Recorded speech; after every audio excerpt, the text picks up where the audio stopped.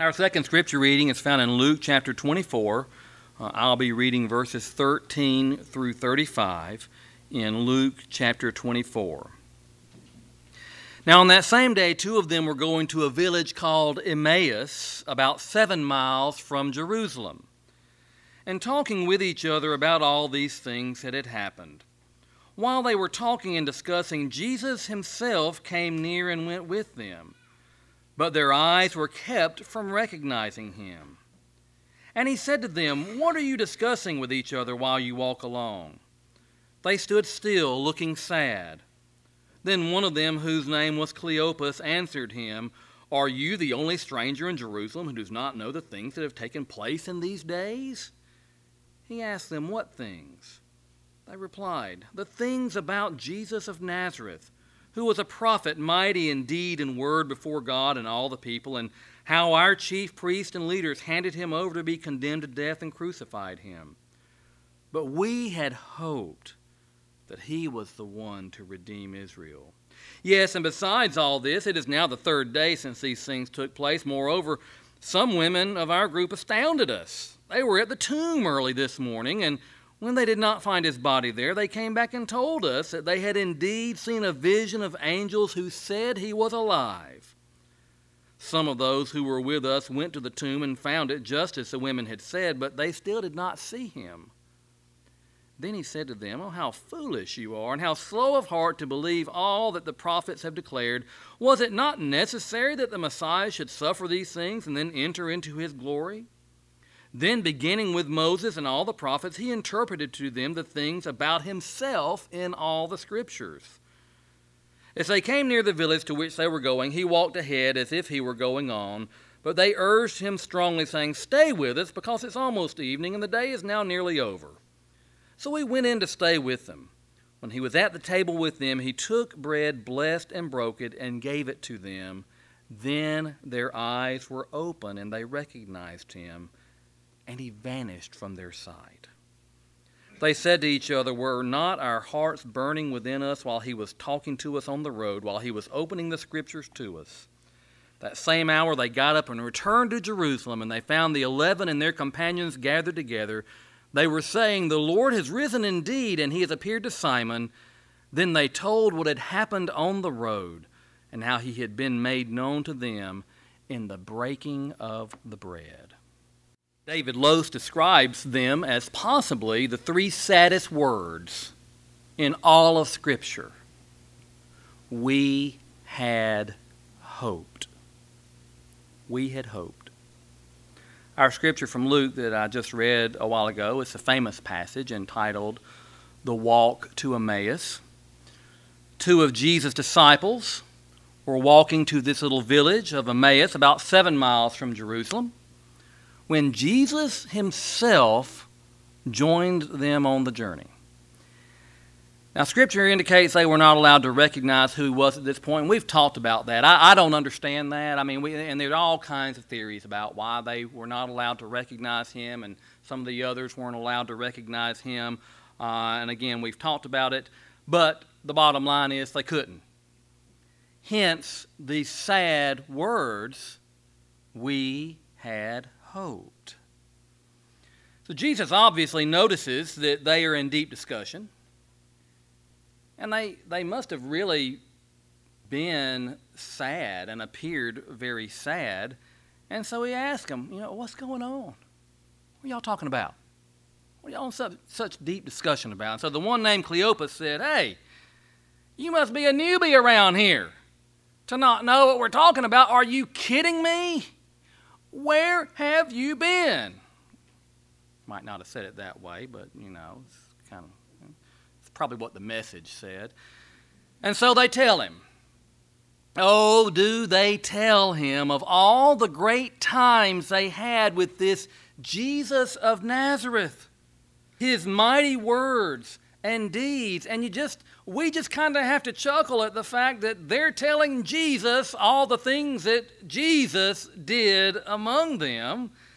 And who knows how long it took for them to recount some of the life-changing experiences that they had had with him. But then they tell him about the unthinkable.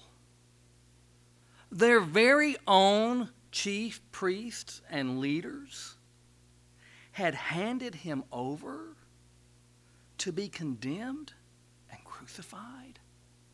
No way. And then the words, "But we had hoped." We had hoped he was the long-awaited Messiah who would restore Israel. We had hoped he would be the one to put Rome in its place. We had hoped he was starting something that he was going to be around to finish, and that we would be there with him to finish. We had hoped. And with those words, Cleopas was admitting defeat. He was telling the stranger that all hope was lost. All they thought this prophet would bring in their lives was now gone. Their hope, in essence, had been misplaced. And yet, when Jesus came to stay with them, and their eyes were opened at the table that evening, hope was in fact restored. Lose writes, "Sometimes it's enough just to see Jesus or to hear of his resurrection or to be promised his presence, and sometimes it's not. Sometimes it takes longer. Sometimes the move from doubt, fear, and grief to faith, hope, and love takes both the time it takes to walk from one town to another and the opportunity for an open and honest conversation." And then Lose poses the following questions. Can our congregations be places where that happens?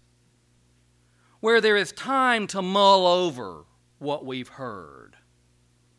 Where we can talk over life experiences in the light of faith?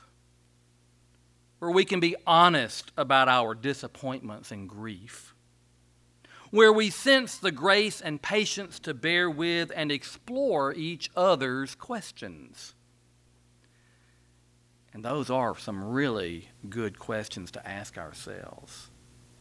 For the disciples on the road to Emmaus, the "we had hoped" was that Jesus was in fact the one to redeem Israel. Our hopes may come in different forms and might be about different things. Maybe we had hoped the diagnosis would be different. Maybe we had hoped the job would last longer. Maybe we had hoped the relationship would be better than it is. Maybe we had hoped our church had grown more. Maybe we had hoped fill in the blank. And although our hopes come in different forms, sometimes the "we had hoped" mentality is very real. And maybe that's where you are. Maybe that's where you find yourself today, in a "we had hoped" mindset. And if so, I hope this scripture passage can be of comfort to you. A couple of things I would like for us to notice about the seemingly dashed hopes of those two disciples on that road to Emmaus. First, let us notice their pain from lost hope was very real, and that pain was not, in fact, removed. Jesus listens to them describe the agony they had endured, and think about it. Could there be a pain any worse than seeing the one you thought was the promised Messiah being tortured and put to death on a cross? Could there be a pain that is any worse than seeing this happen to him after all the miracles and healings and restorations that you saw him perform? I mean, you were there with him when those that could not see were now able to see, when those who could not walk could now walk. You were there with him when they lowered the man through the roof just to see Jesus. And he says, get up and walk. You were there with him when the lady says, if I can just touch his garment, then he'll make me whole. You were there. You helped him. You were involved with all of this on a day-to-day basis for 3 years. Is there any pain that could be worse than seeing the one who had displayed all of this compassion being dealt with the way he had been? I don't think so. That pain was real, and it remained with them. I had a couple of doctor's appointments this past Thursday. I just decided to get all of my checkups done on one day. And one was, where's Sherry? One was with Dr. Hunt for my regular checkup where I go, and when they do blood work, Sherry has to come back and tell cheesy jokes to take my mind off of it, and it works like a charm every time, okay? And this is my yearly physical that's either every 1 year, 2 years, or 3 years, or whenever I decide that it's time, to go get a physical. When I exited 78 onto 309, I noticed that there is a massive road construction project taking shape. It appears what they are doing is straightening out a couple of these curves on the road, honestly, in the middle of nowhere. Now, I know the folks that live there would say, oh no, but yes, it's in the middle. I mean, I'm telling you, it's not like it's Goodman Road in South Haven. There's just not a whole lot of traffic that goes through there. And I thought to myself, is this really necessary? Do they really need to be? These curves are not bad. They've got character. But sometimes I think that's where we find ourselves in our world today. We want to straighten out all the roads and, in essence, pretend that the curves never existed. We want everything to be the straight and narrow, black and white, no gray, that we don't ever have to experience some of these curves. Well, folks, that's not the way life happens. And it certainly isn't the way life happened for these disciples. These disciples of Jesus had just been dealt a major blow, a huge curve in the road, if you will. And the realization that Jesus had in fact risen and was there with them did not erase the pain or the memory of the crucifixion. But Jesus' presence with them did something far more important. It restored their hope. Hope that transcended the circumstances in their lives. Hope that was a greater comfort to them than the worst part of their pain had been hurtful to them. They had a renewed hope. The pains that we experience are very real too. And we have all kinds of pains, not necessarily the same kind of pain they experienced. For instance, sometimes our pain is physical. I'm having this shoulder pain for the last 3 months. I'm finding this to be more the case the older I get. The more physical pain that's there. Our health may not be what we hoped for. And, that's going to happen to everybody unless you're a healthy person and get hit by a bus. I mean, eventually your health is not going to be what you hope for, okay? Sometimes our pain is emotional. Our decisions don't lead us down the path we had hoped for. Sometimes we search for that elusive peace of mind, but we don't necessarily find what we had hoped for. Sometimes our pain involves relationships, broken, injured, not the kinds of relationships we had hoped for. Sometimes our pain is economic, literally, too much month at the end of the paycheck. Or maybe our work situation isn't what we hoped for. Maybe our career path took a different path than we had hoped for. Sometimes our pain is spiritual. Maybe the spiritual journey on which we have embarked isn't what we had hoped for. And please know, our hope in Jesus does not take those pains and memories away any more than it took the pain of witnessing the cross away from those early disciples. But I would hope that our fellowship would always be a haven where we can identify the pains we are experiencing and know that we're all in this thing together, that it's okay and even healthy to identify, to name the pain we're experiencing.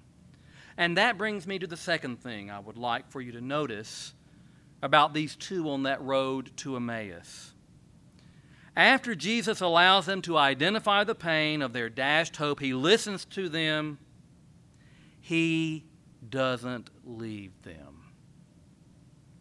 In fact, he stays with them to bring that hope back to them. We're talking about a hope that is realized, that is true, that has defeated death, that is an everlasting hope. Speaking of hope, there are numerous articles written about those who survived the Nazi concentration camps during the Holocaust. The ones who survived those horrible conditions gave many indications of what it was that kept them going, and one of those indications was hope. And the authors of the studies are very quick to let us know that it didn't really matter how realistic the hope was, as long as that hope existed. The hope that one day their ordeal would be over. One day, maybe the next day, that door's going to open and they're going to tell us all this is over with, we can go home. And if it wasn't that day, maybe the next day or maybe the next day. Again, didn't matter how realistic the hope was, but just the fact that it existed. And of course, those that survived, that hope was realized. But folks, the good news for you and for me is that our hope in Jesus Christ is not an unrealistic hope. It is very real and very present. And just as Jesus stayed with those early disciples in the midst of their pain, he stays with us as well. You see, whatever it is in your life and my life that gives us that we had hoped attitude, the risen Jesus both recognizes it and does not leave us to face it alone. Today we are observing the Lord's Supper, sometimes called communion. It's interesting to note that it wasn't until Jesus broke bread at the table with those two disciples that their eyes were opened and their hope was restored through communion with Jesus. Now, just as the pains we experience may be different than the pain of those early disciples, our communion is a different kind of communion, but no less significant. For you see, when we participate in communion, we're bringing all of our pain, all of our uncertainty, all of our losses, all of our disappointments before the Lord. And when we do, we can be assured that he restores the hope among us. A hope that he is not only the risen Jesus, but that he is with us and will never leave us. Let's pray. God our Father, we can read about this and we can ponder it. Sometimes we can even pray about it. But Father, sometimes when we are in the midst of pain, it is hard for us to recognize your presence with us. We are grateful, Father, that as a group of believers, we are able to lean on each other. We are able to share our experiences with each other, both the good and the bad, both the positive and the disappointments. so that we can be reminded that we're all in this together and that you're right in the middle of it with us. May we be reminded as we participate in communion this morning, not only that you are a risen Savior, but that you are with us even now. In Jesus' name we pray. Amen. As always, we ask everyone to participate. If you feel led to participate in the partaking of the Lord's Supper, please.